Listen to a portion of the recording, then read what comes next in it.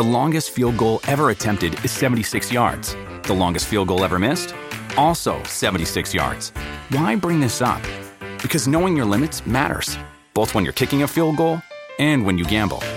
Betting more than you're comfortable with is like trying a 70-yard field goal. It probably won't go well. So set a limit when you gamble and stick to it. Want more helpful tips like this? Go to keepitfunohio.com for games, quizzes, and lots of ways to keep your gambling from getting out of hand.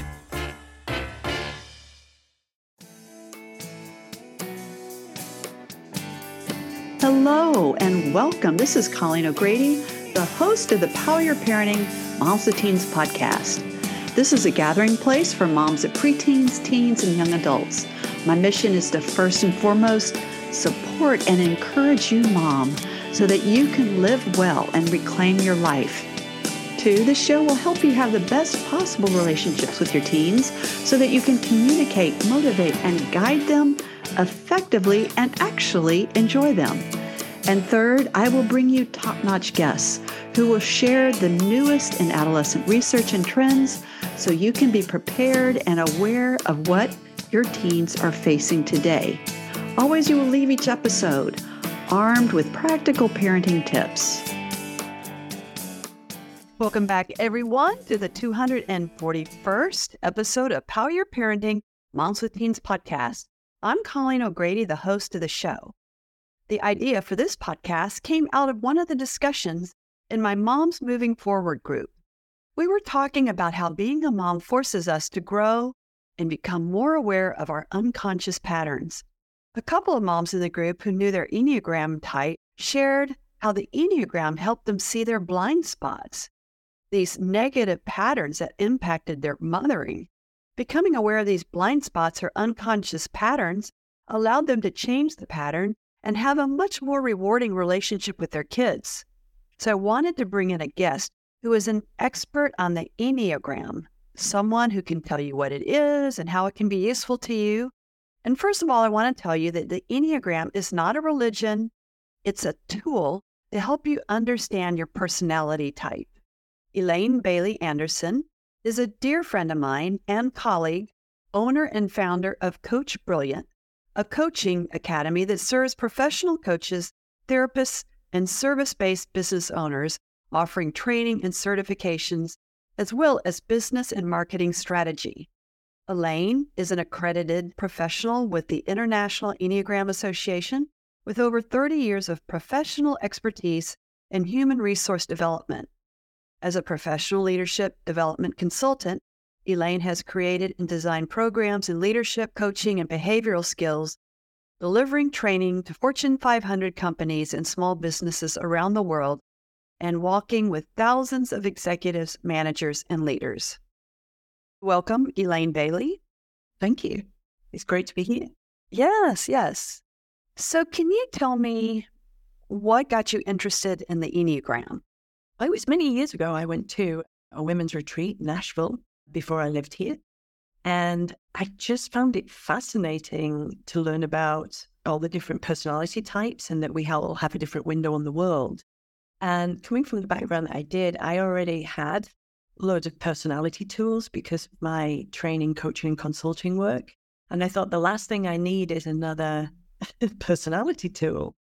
But what I didn't realize was the depth and breadth of the Enneagram and how wonderful it was and how accurate it is as well. And that's what blew me away. And that's why I use it in the background of all my coaching work. And I can't imagine coaching without it these days. It's such an accurate tool for helping people recognize what is it like being on the receiving end of them, but also understanding how they can move forward and make change in their life and how they understand other people. Mm-hmm. So that is so powerful as well. And it helps us to be a little more forgiving and a little more compassionate with each other when we get triggered and hooked as well. Yeah. I think I might have even been on one of those retreats with you. I seem to remember that. So the reason why, moms, I want to do this episode today is in one of my groups, my Moms Moving Forward group, we were talking and this mom was saying, I'm a 1 on the Enneagram and I just realized my daughter's a 4 and I realized how my actions kind of impacted her. So some of the other moms kind of knew about the Enneagram and they were talking about their numbers and how that kind of impacted their mothering. So I just thought it would really be good to have an introduction to the Enneagram because it's a wonderful way of understanding yourself. So I'm wondering, Elaine, if you could just give us a picture, just describe what is the Enneagram? Absolutely. And I mean, it is based on personality types. So how I would describe that is that we all have a different window on the world in which we learn to adapt in our environment and to our environment every day. And this starts in early life when we're born. I like to think that we are born free of any unconscious patterns and conditioning. If you like, we're pure love. And then, of course, life happens and the influences around us start to shape us and start to create conditioning for us. So as we experience life, we become conditioned as our personality tries to defend us from emotional pain and fear. And we develop these unconscious habits and patterns. And these hold us back from our limiting beliefs and perceptions and ultimately impact our behavior. So it really is surprising how much we function mechanically according to our unconscious habits and patterns. It's surprising when you realize it. And we respond in predictable, repetitive ways according to our early programming. So what the Enneagram does is it gives us a map and an owner's manual, if you like. You end up with your own owner's manual of how to operate yourself. Mm-hmm. And it identifies your predictable patterns. It gives you, if you like, your own set of instructions, helping you to create unconscious choices and to do something different, to create a happier, more balanced life. It helps you improve relationships, whether those are personal relationships, family, friends, whether that's in the workplace as well. And there's one quote that I really, really love, and I studied his work many, many years ago now. It's Viktor Frankl and his book, Man's Search for Meaning. And let me hope I get this quote right. Okay. But between stimulus and response, there's space. There is a space. Mm-hmm. And in that space, there is the power to choose our response. In our response lies our growth and freedom. And that's really what this is about, because we get so knotted up in the past or the future that we have to come in the present to learn and grow. Mm-hmm. And if we can step back from our unconscious patterns, we step back into the space between something happening and us responding immediately. And that gap is where we grow, and that's where it can make a huge difference. Yeah. So we can create mental and emotional space inside ourselves to observe and understand ourselves. And that's going to help us to step out of the moment, stop us being absorbed by our patterns, and actually be fully present in our lives and actually operate from that place of presence. Yeah, if that makes sense. Yeah. So let me translate for you moms. So you know that I wrote a book called Dial Down the Drama. If we don't have a pause between stimulus and response, it often turns into drama. Like you react to what your teen said, the teen reacts to you, and it just kind of spins out of control.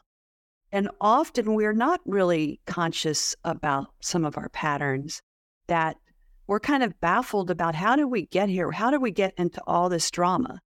And it's easy for moms to think it's just all the teenager, but we have a part to play in that. And so that pause between stimulus and response, that space, is super important to become aware of our own self. And I think that this Enneagram is a great tool to help us become more aware.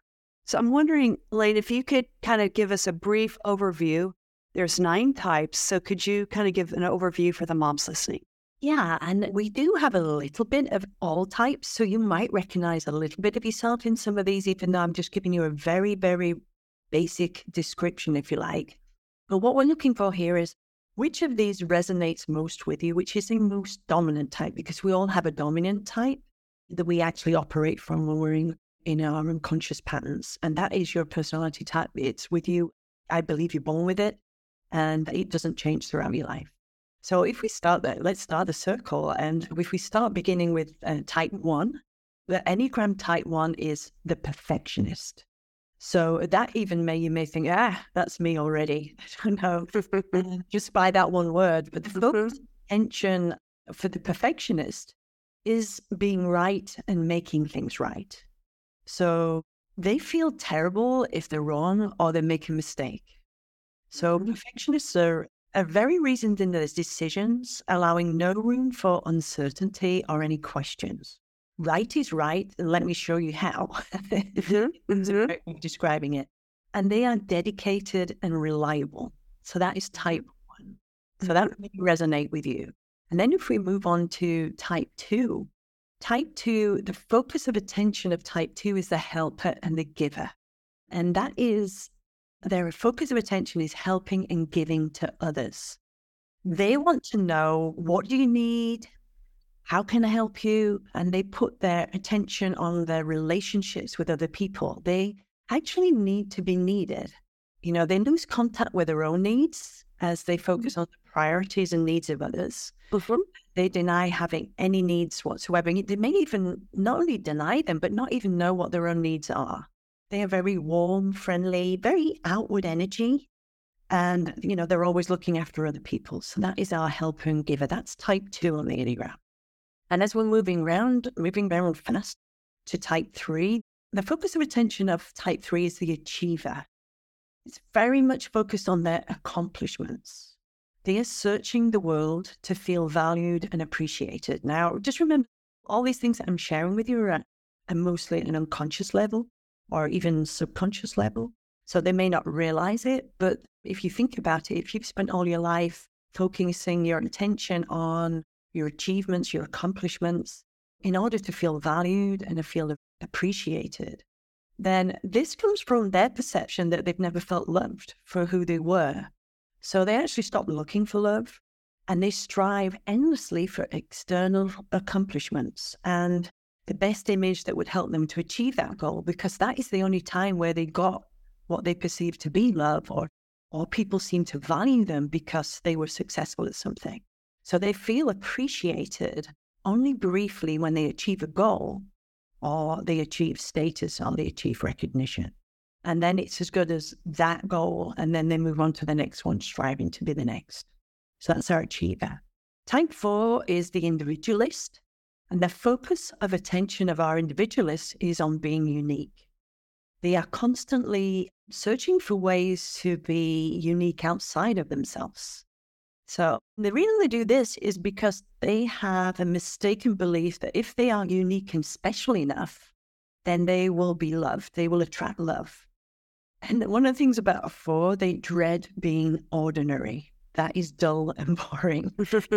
And, you know, it might be having an ordinary job or an ordinary life. It's terrible. Even if they have to suffer more than others, they have to be different. They have to be unique. And they do actually live in their own imagination and feelings. They're creative and sensitive, and they can be a little moody, actually. We could have little ups and downs, which this particular person, is Sally going to be happy today or is she going to be moody today? It's kind of an oscillation between that. Yes. Our 4. Our 5 is the investigator. So the investigator lives up in their minds and in their head. Very big thinkers. They live in their minds and minimalize their connections to the world.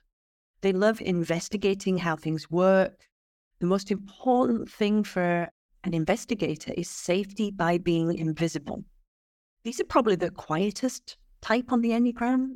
If you're looking at personality types, they're often analytical, detached, and very self-sufficient. And the world can feel overwhelming to them. It can feel demanding. It can feel intrusive and emotionally draining. So they want to get away from that because it's overwhelming for them. So they want to disconnect and live quietly, untouched.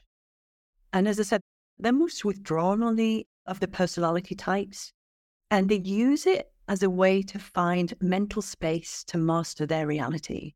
So they go up into their heads, and some of these types can have this whole fantasy world inside their head, and they kind of live up there rather than actually being outward in the world, in the outside world. By the way, all of these have good points and bad points. To think, yes, 5 suddenly that you're crazy. Yes. It's important to say there's no bad number. No. Every number is fantastic, and it's knowing the strength of your number, But I think why it's helpful is we all have blind spots because of the number. So we will dive into that in a little bit. Yeah, and those blind spots are our patterns. It's how we get in our own way. So let's talk about type 6. And the type 6 is a loyal guardian, and they focus on feeling safe and secure. So again, of all the 9 personality types, these individuals are the most loyal to their friends and their beliefs. They are often very practical and committed. Their worldview is the world isn't safe, so I have to be very vigilant to anticipate and perceive dangers before they happen. So that's our type 6, the loyal guardian. Type 7? Type 7s are our optimistic enthusiast. They feel excited about life. I always think Tigger, but they are always looking to the future for new possibilities. So an optimistic enthusiast will try to stay positive at all time. They don't like to feel trapped, bored, limited in their choices. The worst thing you can do is trap them in choices. They might have a fear of missing out. So FOMO, fear of missing out.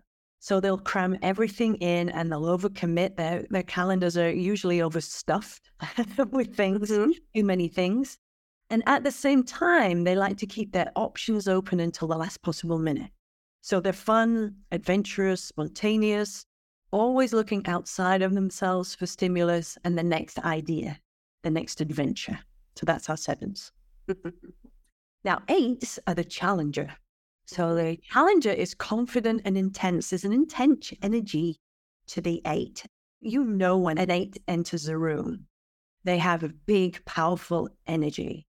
They focus on power and control. They avoid showing any vulnerability. That's definitely hidden.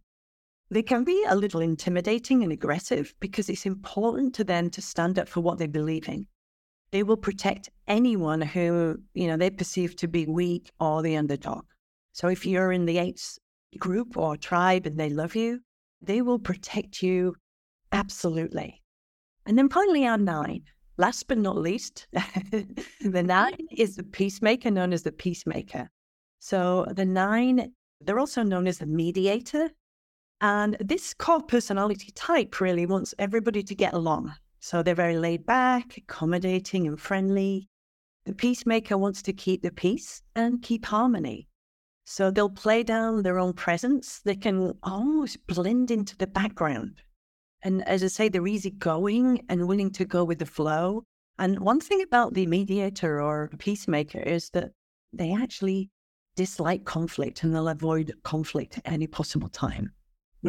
That's our quick whistle-stop tour of the 9 types. So I don't know whether you can recognize yourself. I know you can, Colleen.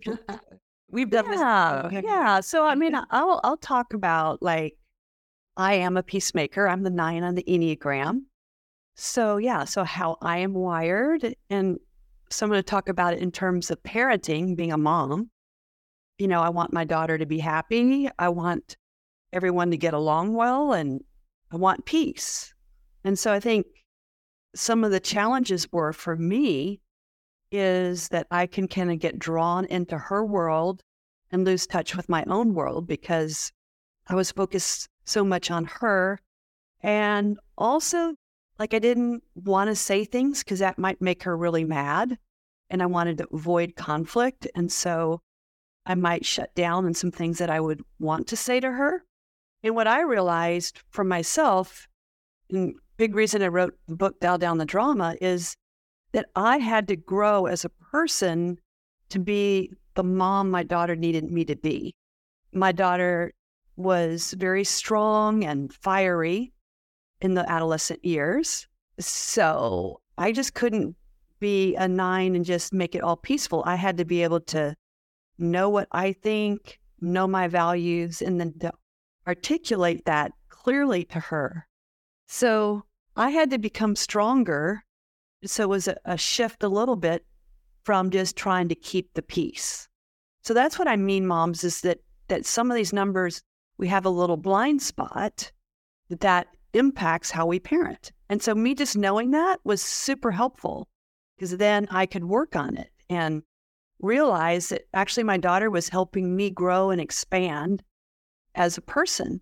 And one thing I will mention, and you can riff off of this, Elaine, is that what I love about the Enneagram is it can show like a developmental, I don't know if it's developmental, but from how you're doing, if you're doing great in the number and if you're not doing great in the number, like if some of the different levels, you can say it better than me. Yeah, there are different levels. There's a great book, if you're into reading the books, by Riso and Hudson, Riso and Hudson, and it's the Wisdom of the Enneagram, and they have 9 levels. So, and it's not that you get to one level and check it off and then move to the next. It's like a video game in any way like that. You'll oscillate between those levels because life happens, and we are in pattern quite often. You know, I said right at the beginning, we're more mechanical than we realize. But it's starting to recognize and notice these and make the difference. And it's okay. And that's the cool thing about being able to step back, like we said about Viktor Frankl quote, is if you can step back and notice your patterns, you are not your patterns. You know, it's not the truth of who you are. It's just, oh, I'm in pattern. And we know how people trigger and, you know, trigger us. And our kids trigger us very easily. Or we trigger our kids very, very easily, I'm sure, as well. It's a really good way of looking at those levels and starting to notice, oh, yeah, I'm just in pattern right now. So can you talk a little bit more about what do you mean by pattern? Because I think some of the moms might not know exactly what you're saying. So it might be that you might get triggered by somebody, or somebody might trigger you. Like a teenager. Yeah, I'm sure that happens, doesn't it? And suddenly what happens is you unconsciously defend yourself. Your ego defends yourself, protects yourself. It's a coping strategy. Depending on what type you are, it's slightly different. And we can talk about coping strategies and we can dive in on a few of these types. But suddenly what happens then is we have an automated pattern of how we react. So we react to a situation rather than respond to it. And it's an unconscious reaction. And often it's something that's happened to us in childhood when we were younger. And this is how we defended ourselves. This is how we protected ourselves. For example, I'm a 7 on the Enneagram. I'm the enthusiast. So if somebody suddenly maybe had a go at me or attacked me in some way or was aggressive with me, or I thought that, you know, there's something that I've done that was right, and they're turning around and saying, no, you've done that, you know, that's wrong, you don't know what you're doing, then I will defend myself and react. And the way that I react often is that I actually don't want to have conflict, but I want to try and be as effective as I possibly can. But I react by putting the right or trying to put the right and telling them, well, no, this is the right way of doing it. This is how this should be done. And that's how I kind of react to it. And I can come up, and of course, like everybody, I'll come over as defensive. And that's not my intention. In life, we judge other people by their actions, what they say, what they do, how they act. But we judge ourselves by our intentions. But the only thing about our intentions is nobody knows what our intentions are unless we communicate them. So if your intentions don't match your actions, then I am, to you, looking at me, I am my demonstrated behavior. Then other people get the wrong end of the stick because they think, well, you're just being defensive and this and that. And then that's the truth to them when it's not. I'm actually not communicating, not actually letting people know what my intentions are. So it helps matching our actions, matching our intentions. Yeah. So how that works for a mom is no mom has an intention to be a bad mother, a reactive mother, because everything we do, we're doing for their best. And, you know, we're trying to do our best as a mom and protect them and guide them. So that's how we see ourselves. We know those intentions. So we might say, no, you're not going to drive and go to the party tonight. And then a teenager might push on that and say, why do you hate my life? You know, why do you hate me? And we can go into a reaction, you know, based on that. Absolutely. And before we know it, we were like in this situation, we don't realize it because it's our coping strategy. We're just protecting ourselves. Behavior breeds behavior. So it becomes into more and more drama, doesn't it? By the time it can escalate in terms of that. And I think if you are a 9 on the Enneagram, and just to summarize, I think things to look out for a little bit is, and I'm not saying you should suddenly turn around and be the opposite of all of these because it's about learning and recognizing. But as a 9 on the Enneagram, sometimes we can be a little too soft with everybody. because we're not wanting to create conflict or challenge. So a 9 mom might avoid some of the hard conversations, making them a little bit too easygoing, not stretching them with their, your kids' intentions and goals, keeping things easy and cozy and going with the flow. Yeah. And I think for a mom who's a 9, is you know that that's what your teen wants to do is not going to be good for them, or they're not going to be safe, but they're pushing on you so hard that you might cave because of that. Absolutely. And I tell you what, one other thing to look out for if you are a 9 mom is you'll often put yourself last. You'll forget what your own agenda is. You might not even have an agenda. You really not even know what you want or what you need done. And you might feel that your opinion's not important. And that's just, again, conditioning over time as you feel that, it doesn't matter what I want, it doesn't matter what I need. So what about coping mechanisms for a 1? Yeah, let's talk about the 1 then, because the 1 is the perfectionist. So how 1s get in their own way is that often they have very high standards.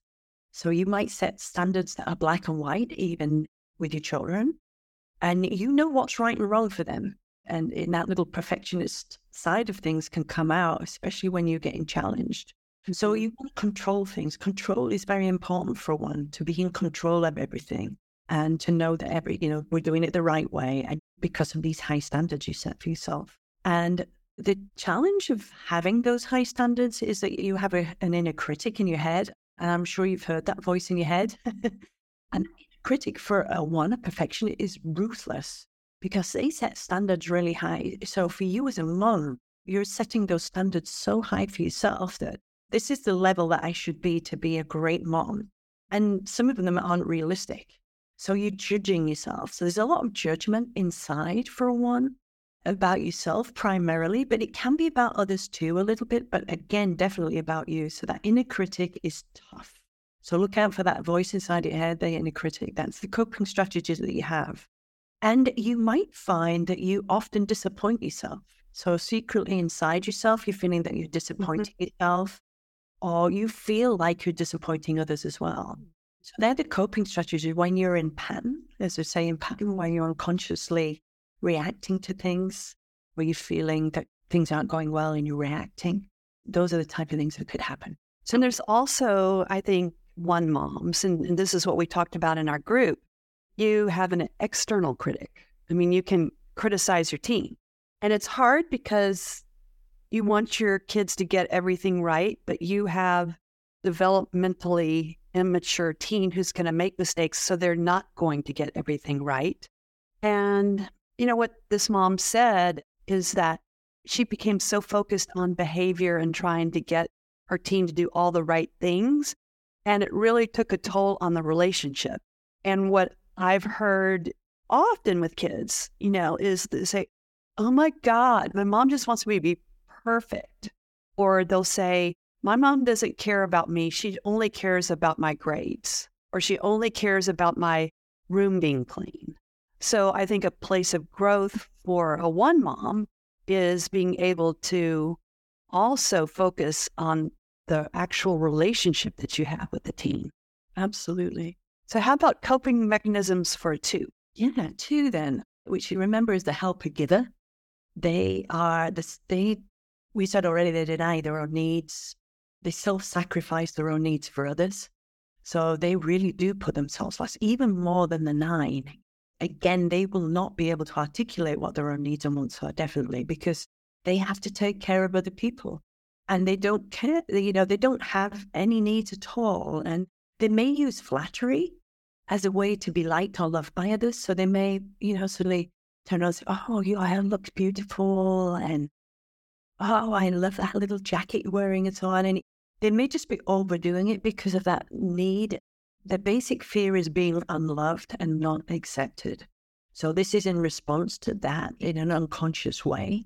And if I give to you, if I keep giving to you and keep helping you and keep putting things out for you and over helping, then maybe I'll get something back from you in return. And that the get is the feel that they have to give and give and give in order to receive love back. And that's not the truth. Mm-hmm. That's our two very much. So what I see with my moms that are twos is you get all mothered out. You just give and give and give until you're just completely exhausted. And I also hear a lot of moms say who are twos, like, I can't be happy unless my daughter's happy, or I can't be happy unless my kids are happy. And so your happiness is dependent on if your kids are happy. And so that's not real helpful because your teens are hardwired to be up and down and all over the place with their moods. Also, you do overgive to teens. And then you get so hurt because it's like, oh my gosh, I gave up all these things for myself. I did all these things for you, and you don't even appreciate me. And resentment comes in. Yeah, resentment runs in. It runs in, and then suddenly you might snap and say something that you don't mean to. And then guilt comes in after the resentment because you feel really bad about that. I have a really good friend who her teenage daughter crashed her car. Actually stole a car and crashed it.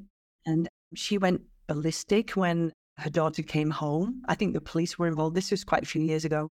And she really laid into her daughter, shouting and so on.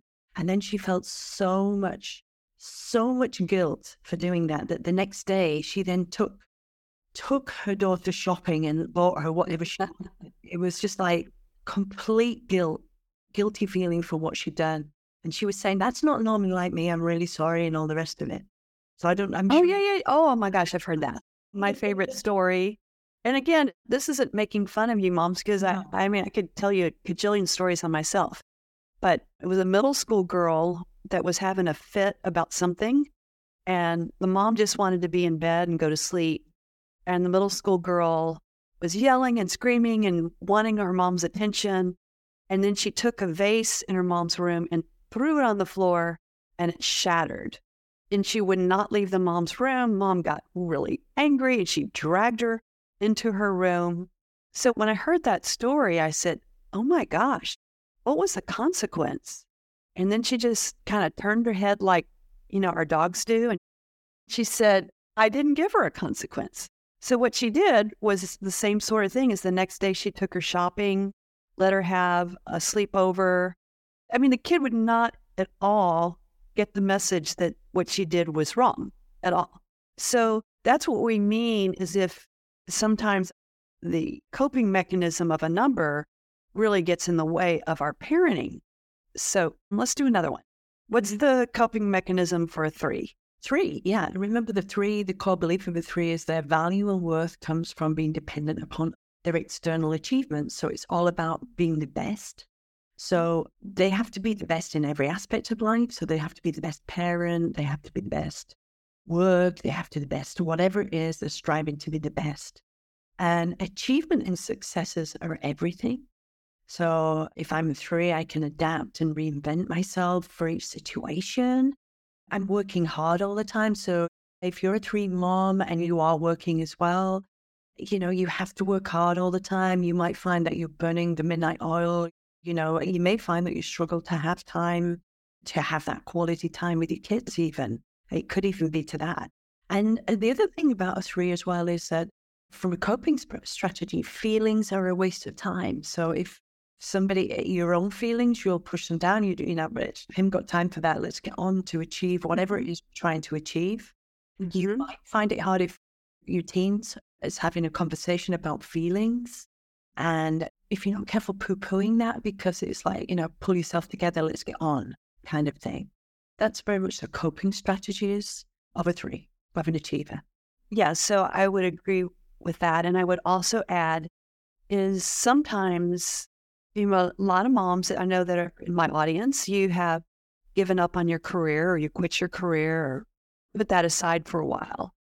So then it can be really easy to try to find that sense of value through your kids' performance. And you want your kids to be making straight A's. You want your kids to be really productive and be all they can be and go out there, really go after it.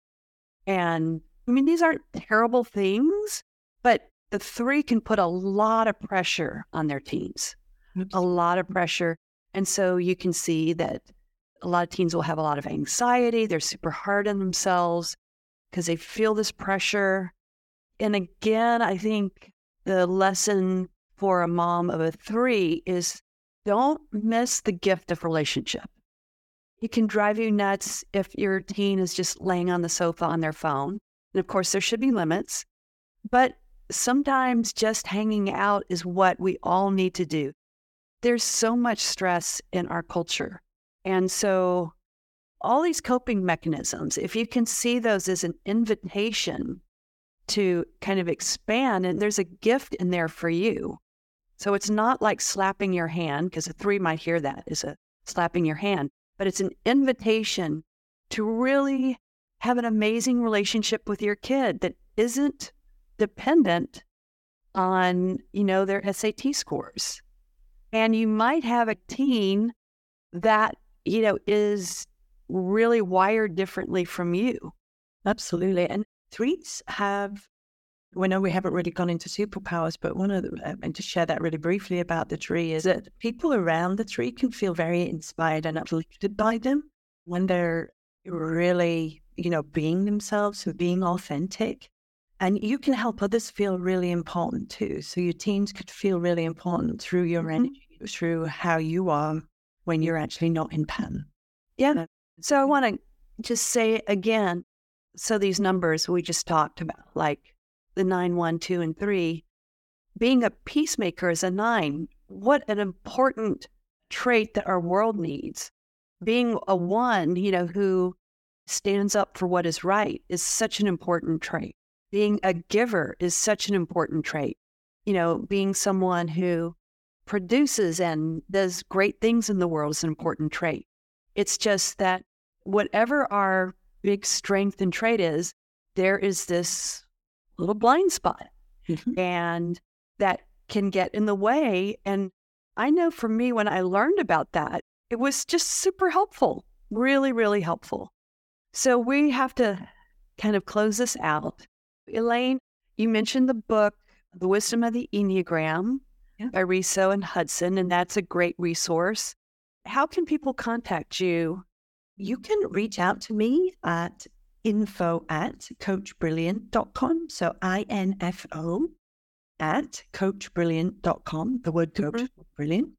And if you're wanting to learn a little bit more about your own type and you'd like to explore a little more around the Enneagram and what's it like being on the receiving end of you, I wanted to give you a special opportunity, a special invitation to actually uncover your own Enneagram type for me. So if you would like to do that, we will give Colleen the link and a special coupon code, because normally I give you the Riso and Hudson assessment. So you get a chance to do an assessment, sit and get a quiet moment and work through and identify your type or start to get a feel for it. There's no rights or wrongs, just answer the questions. And then I will work with you one-on-one and we'll have an hour conversation. We'll record it and I will take you through and talk you through and we'll identify your type and have a look at how you might get in your own way and what might be some of the strategies to actually help you and help you to tap into some of those strengths as well.